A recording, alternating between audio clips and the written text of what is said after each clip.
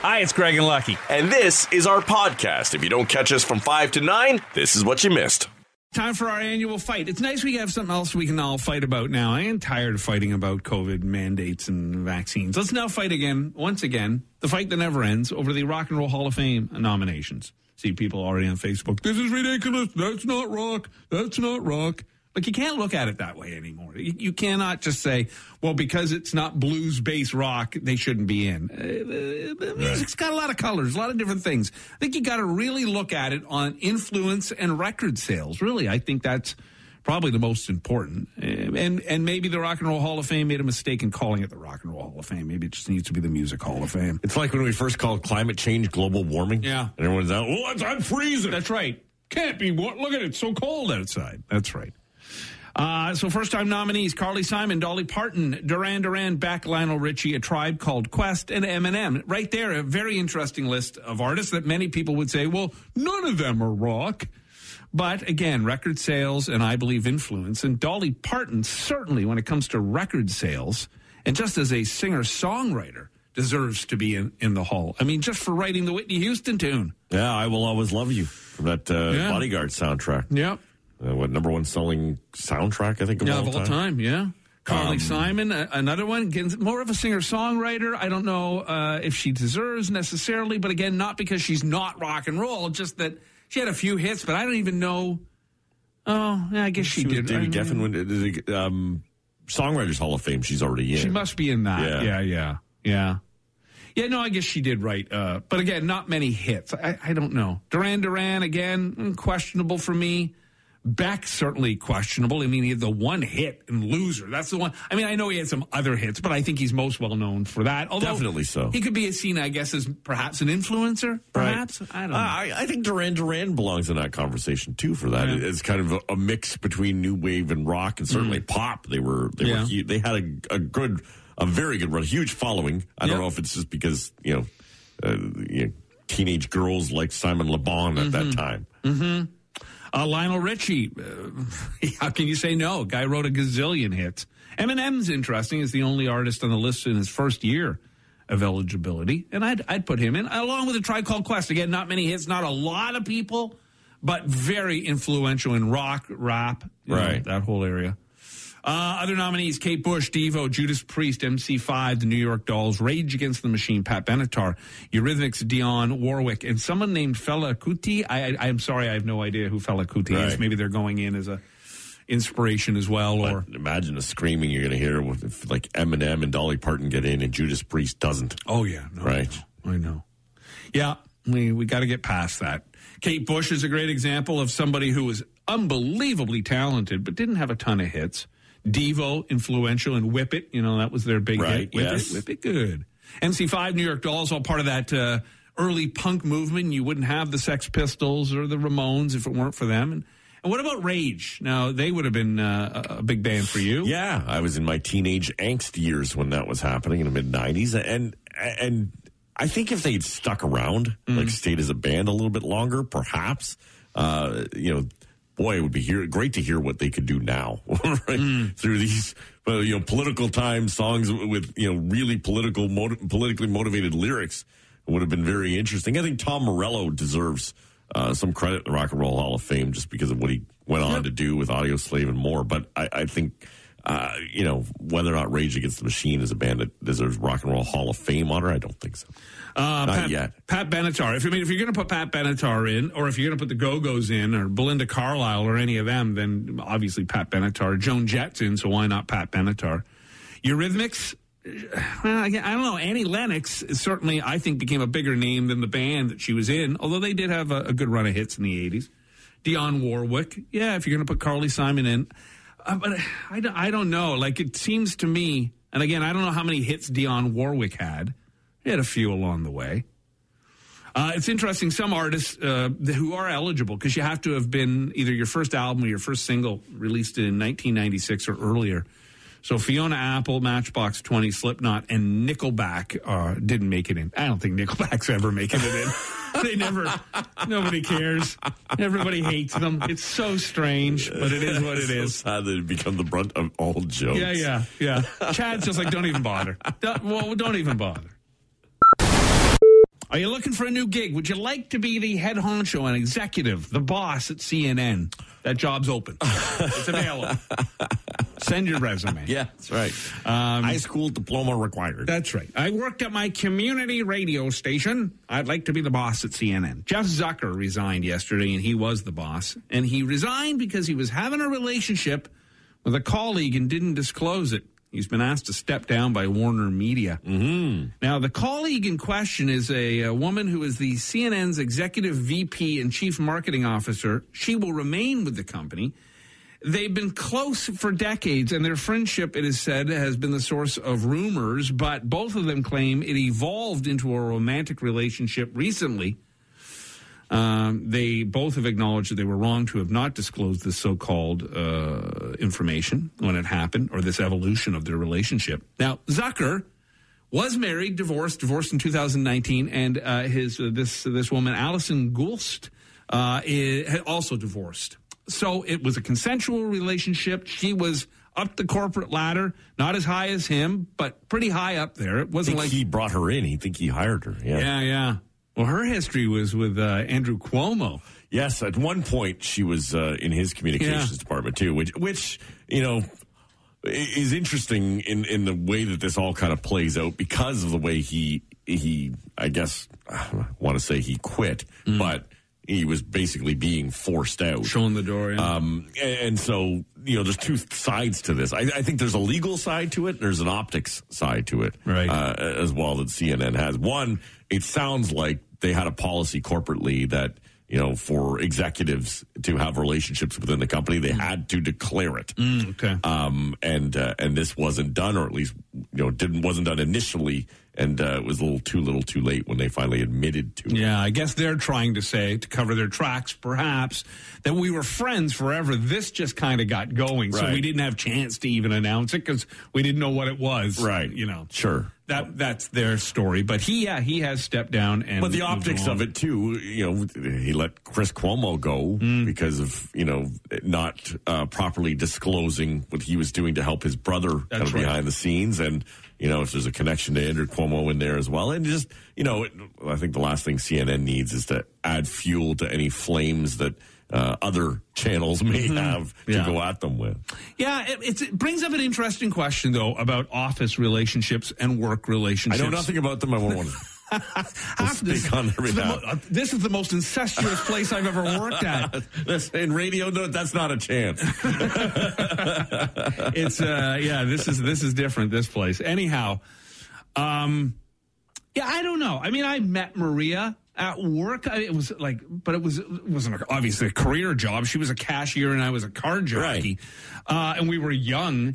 I'm not sure about upper management, dating upper management. I think you've always got to be very careful when upper management is dating employees down the line. Right. But if you're seen as kind of equals within the company. Yeah, but they weren't, though. I mean, he was the head guy. I'm just speaking in general. Right. I mean, just in general, I'm intrigued by the idea that a company needs to know about your personal information. Like, again, they're big shots in the corporation, and if the board says we got to know everything that's going on in your life, then okay, I get it. But I've always found it interesting because there are companies that do have a no dating policy throughout. Yes, yeah. And I find that interesting that you can even implement that, because you'd think you're delving into people's personal lives and you shouldn't be allowed to do that. Yeah, but I guess if it does influence business, I mean, yes, there's a management role in any environment where, are they giving, if any favoritism could be shown throughout that, then it becomes very interesting. Oh, yeah, you will ruffle a lot of feathers in any business if the boss is dating someone below him or her. What's interesting, though, is that you'll hear a lot of policies about this, that you're not allowed to date people from in your own environment. But there's not a lot of nepotism policies in companies, right? Saying, hey, you can't hire your kids here, which would really have that same effect, if not more so, for some, right? Especially if you're bringing in a kid who doesn't know what the hell he's doing. Right. Or she doesn't know what the hell she's doing. It was interesting, like when Doug Elliott and I started dating. I got my feathers ruffled. You got upset. But we really had to keep it from Lee Ackley, because he really gets jealous.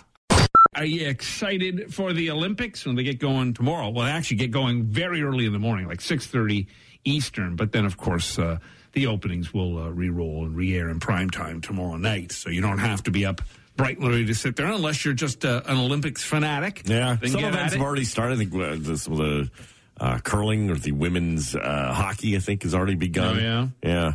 Some interesting facts about the games. The estimated budget of the Beijing Winter Olympics is $3.9 billion, which is a lot of dough, but way less than the record-setting 2014 Winter Games in Sochi, which cost an estimated $50 billion.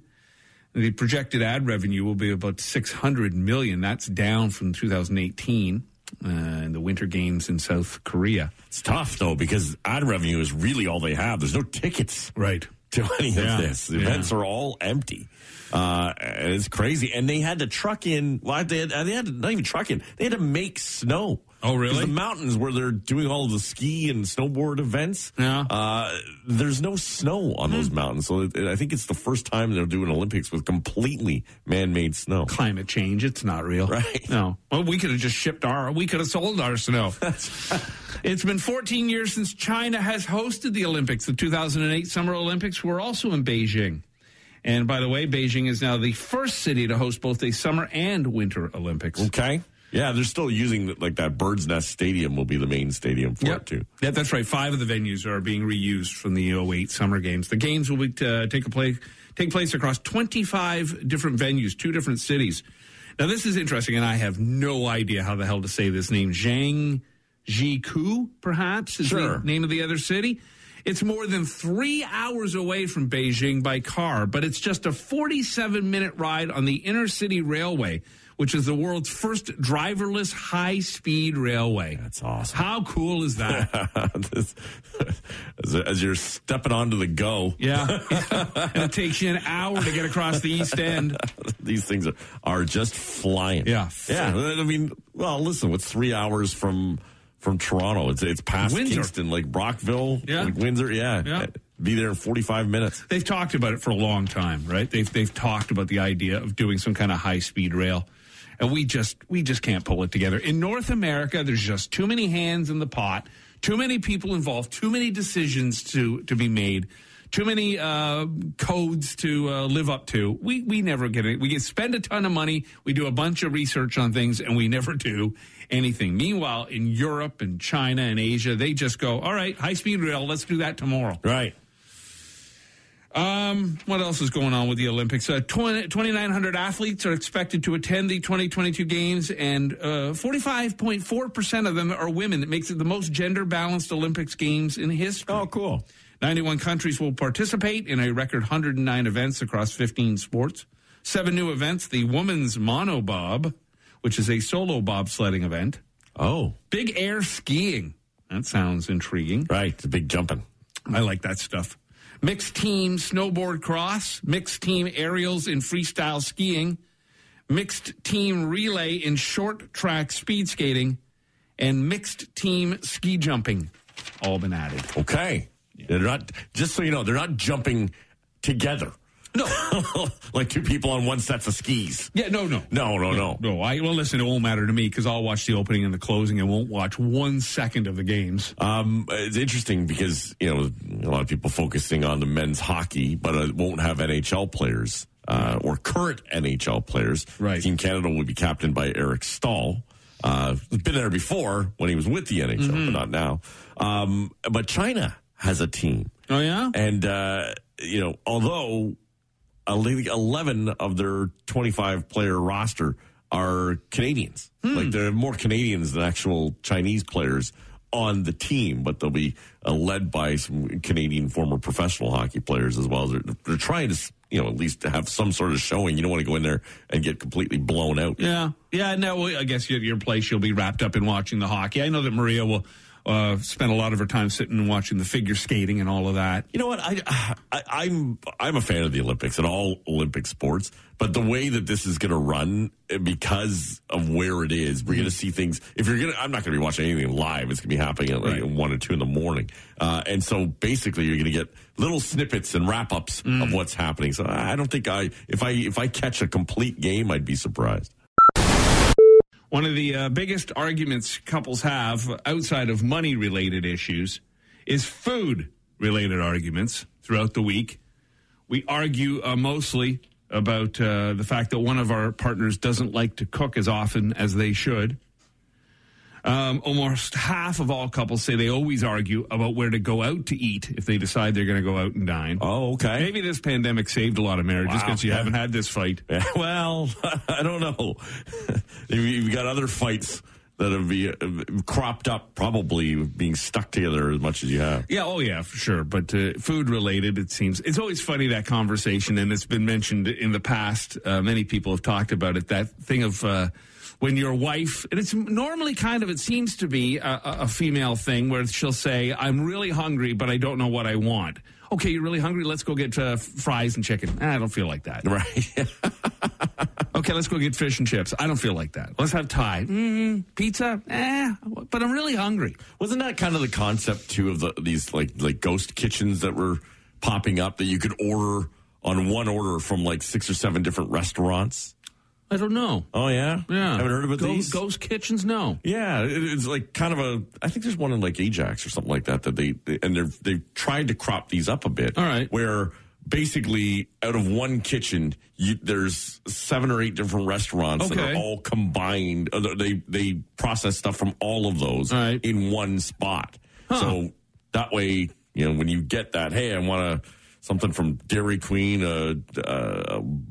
Wendy's, and something from Starbucks, then it's like, boom, one order. It's all to you. Oh, so if somebody wants Lone Star, somebody wants Burger King, somebody wants Pizza Hut, everybody, is that how you do it? Or you just get what they send you? No, it's somewhat like that. Whatever restaurants they have tied to them, right? Obviously, that's not everyone, but they service menus from a bunch of different restaurants. Oh, huh. Well, that makes life a little easier, I guess. Yeah. The average couple argues 156 times every year over food. Wow. We argue about following a recipe incorrectly. We argue about what to cook in general for dinner, what groceries to buy, what the grocery budget should be, who should cook dinner, this type of thing. Huh. Now, if you're in a relationship, and we're for the most part... Are these really arguments? Or are we bickering about this kind of stuff? Or is there a difference? Oh, yeah, I think there's bickering and there's arguing. Yeah, I think that's another level. Right. I usually fold on most things. When it comes to food, if I'm hungry and if Maria's like, I feel like Thai, fine, I'm in for Thai. I don't really. Now, do you fold, because you cook most of the meals in your house, do you fold on what you're cooking, or do you cook whatever's coming to mind and they have to fold? I probably cook 99% of all meals in the house. And, I've got a vegetarian, and I've got Maria trying to avoid carbs. So, of course, the vegetarian loves carbs, right? She loves pastas and all of that. Yeah. Maria wants to stay away from that. I bounce around. I tried it. Like last night, I made a homemade hot and sour soup. It was really good. It was loaded with vegetables. It was very tasty. But does anyone come and say, well, I really don't feel like soup for dinner? Well, if they did, then they'd have to find something for themselves. Gotcha. Like I decide what we're having, but I try to keep everybody's needs in mind. So I'll... Like with the soup, I got like a fresh loaf of bread, and I cut it very thin, so if you wanted to throw pieces of the bread into the soup. Now, Maria would avoid that, but that's fine, and then Ariel or Daniel would do that. I would do that, take a bunch of peanuts and throw them in.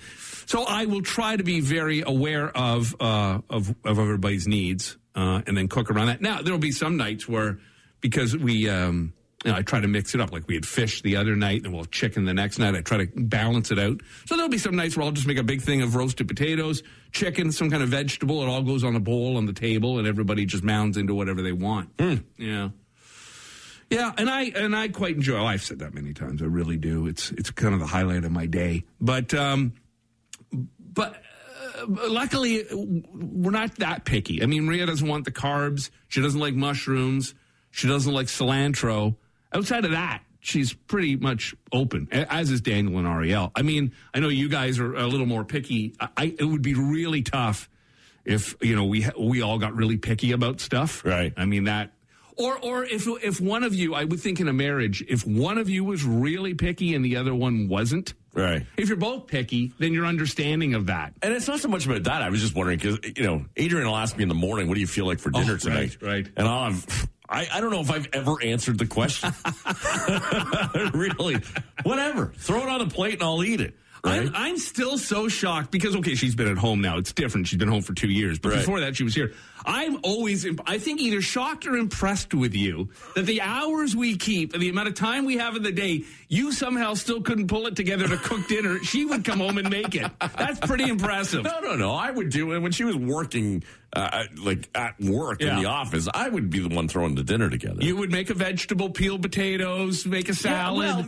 For the most part, it's heating stuff up. Oh, okay, all right. You guys do eat a lot of processed, pre-done food. I would have it ready to go, and that would have been one of my pet peeves at the time, too, right? Because it's like, okay, she should be home like 5:15. Next 30, like 5:30, 5:45's cranking around. Like, where the hell are you? And I can get it from the other end, too, because I'm sure I'm the same way. I'm out golfing. Yeah, I'll be home around 6. Yeah. And that turns into a 7:30 after a post-round pint. Yeah. She might be a little upset by that. Well, so you're not one that would go out and necessarily like buy like a fresh broccoli and roast it with garlic and that kind of thing. It would be a box of broccoli. Yes, you can. Is that what that section's for? Yeah, no. There's a lot of stuff in there. It's really good. Wow. I put tofu in this soup last night. Do you even know where that is in the grocery store? Good protein. And I'm going to the doctor with the heart problems. What is going on with this story? Well, the Super Bowl is 13th. That's the Sunday, February 13th. And then Valentine's Day is the Monday, the 14th. So here's a good question. Assuming your favorite team made it to the Super Bowl, would you rather see them win it or get lucky on Valentine's Day? Has to be one or the other. You have to choose. Go, Lucky. Go. I got no skin in the game when it comes to this Super Bowl. But you have to assume. Let's say one of those teams was your favorite. Favorite team? I've never been that tied to it. If you're going Rams, you're going to have, or you're not getting Rams. There's no ramming. No. After the Rams? Yeah. Yeah, I think I would take the Sex. You? Oh, yeah. Without question. Oh, yeah. Listen, I'll watch the halftime show. I'll have try to get a leg over in the first half. Right. And then watch the halftime show, and that'll be it for me. I won't even make it till the end of the game. Almost half. This is interesting. Almost half of men and women, a few more men, of course, but most of them would rather see their team win the Super Bowl than get some loving on Valentine's Day. I mean, listen, if you're a Bengals fan and you've lived through the horror of being a Bengals fan for the last 20, 30 years, then perhaps this moment, that moment to shine would be enough for you. Yeah, listen, I guess, yeah. Because it's rare that it would happen, whereas you can, I guess, get some loving on Tuesday if you miss it on Monday. Well, yes, and listen, Super Bowl comes around once a year. So does loving for some. That's our day. Well, maybe the feeling will last more than a few seconds, though. Most of fans say they would actually go much longer than that if necessary. Some... Again, more men than women, but still some women do say this. They'd be willing to go 6 months without sex if it meant their team could win the title. Oh, my goodness. Yeah. Really? Yeah. This poll also found out that fans, true fans, I guess, plan to spend more on snacks and beer for the big game this year than they'll spend on their Valentine's Day gift. That's for sure. So there you go. Wings, nachos, beers, pregame. Oh, yeah. Ladies, that dudes, adds up. If you know your significant other is either a Bengals or a Rams fan, you're going solo come Monday. Rock Mornings with Craig Venn and Lucky. 94.9 The Rock.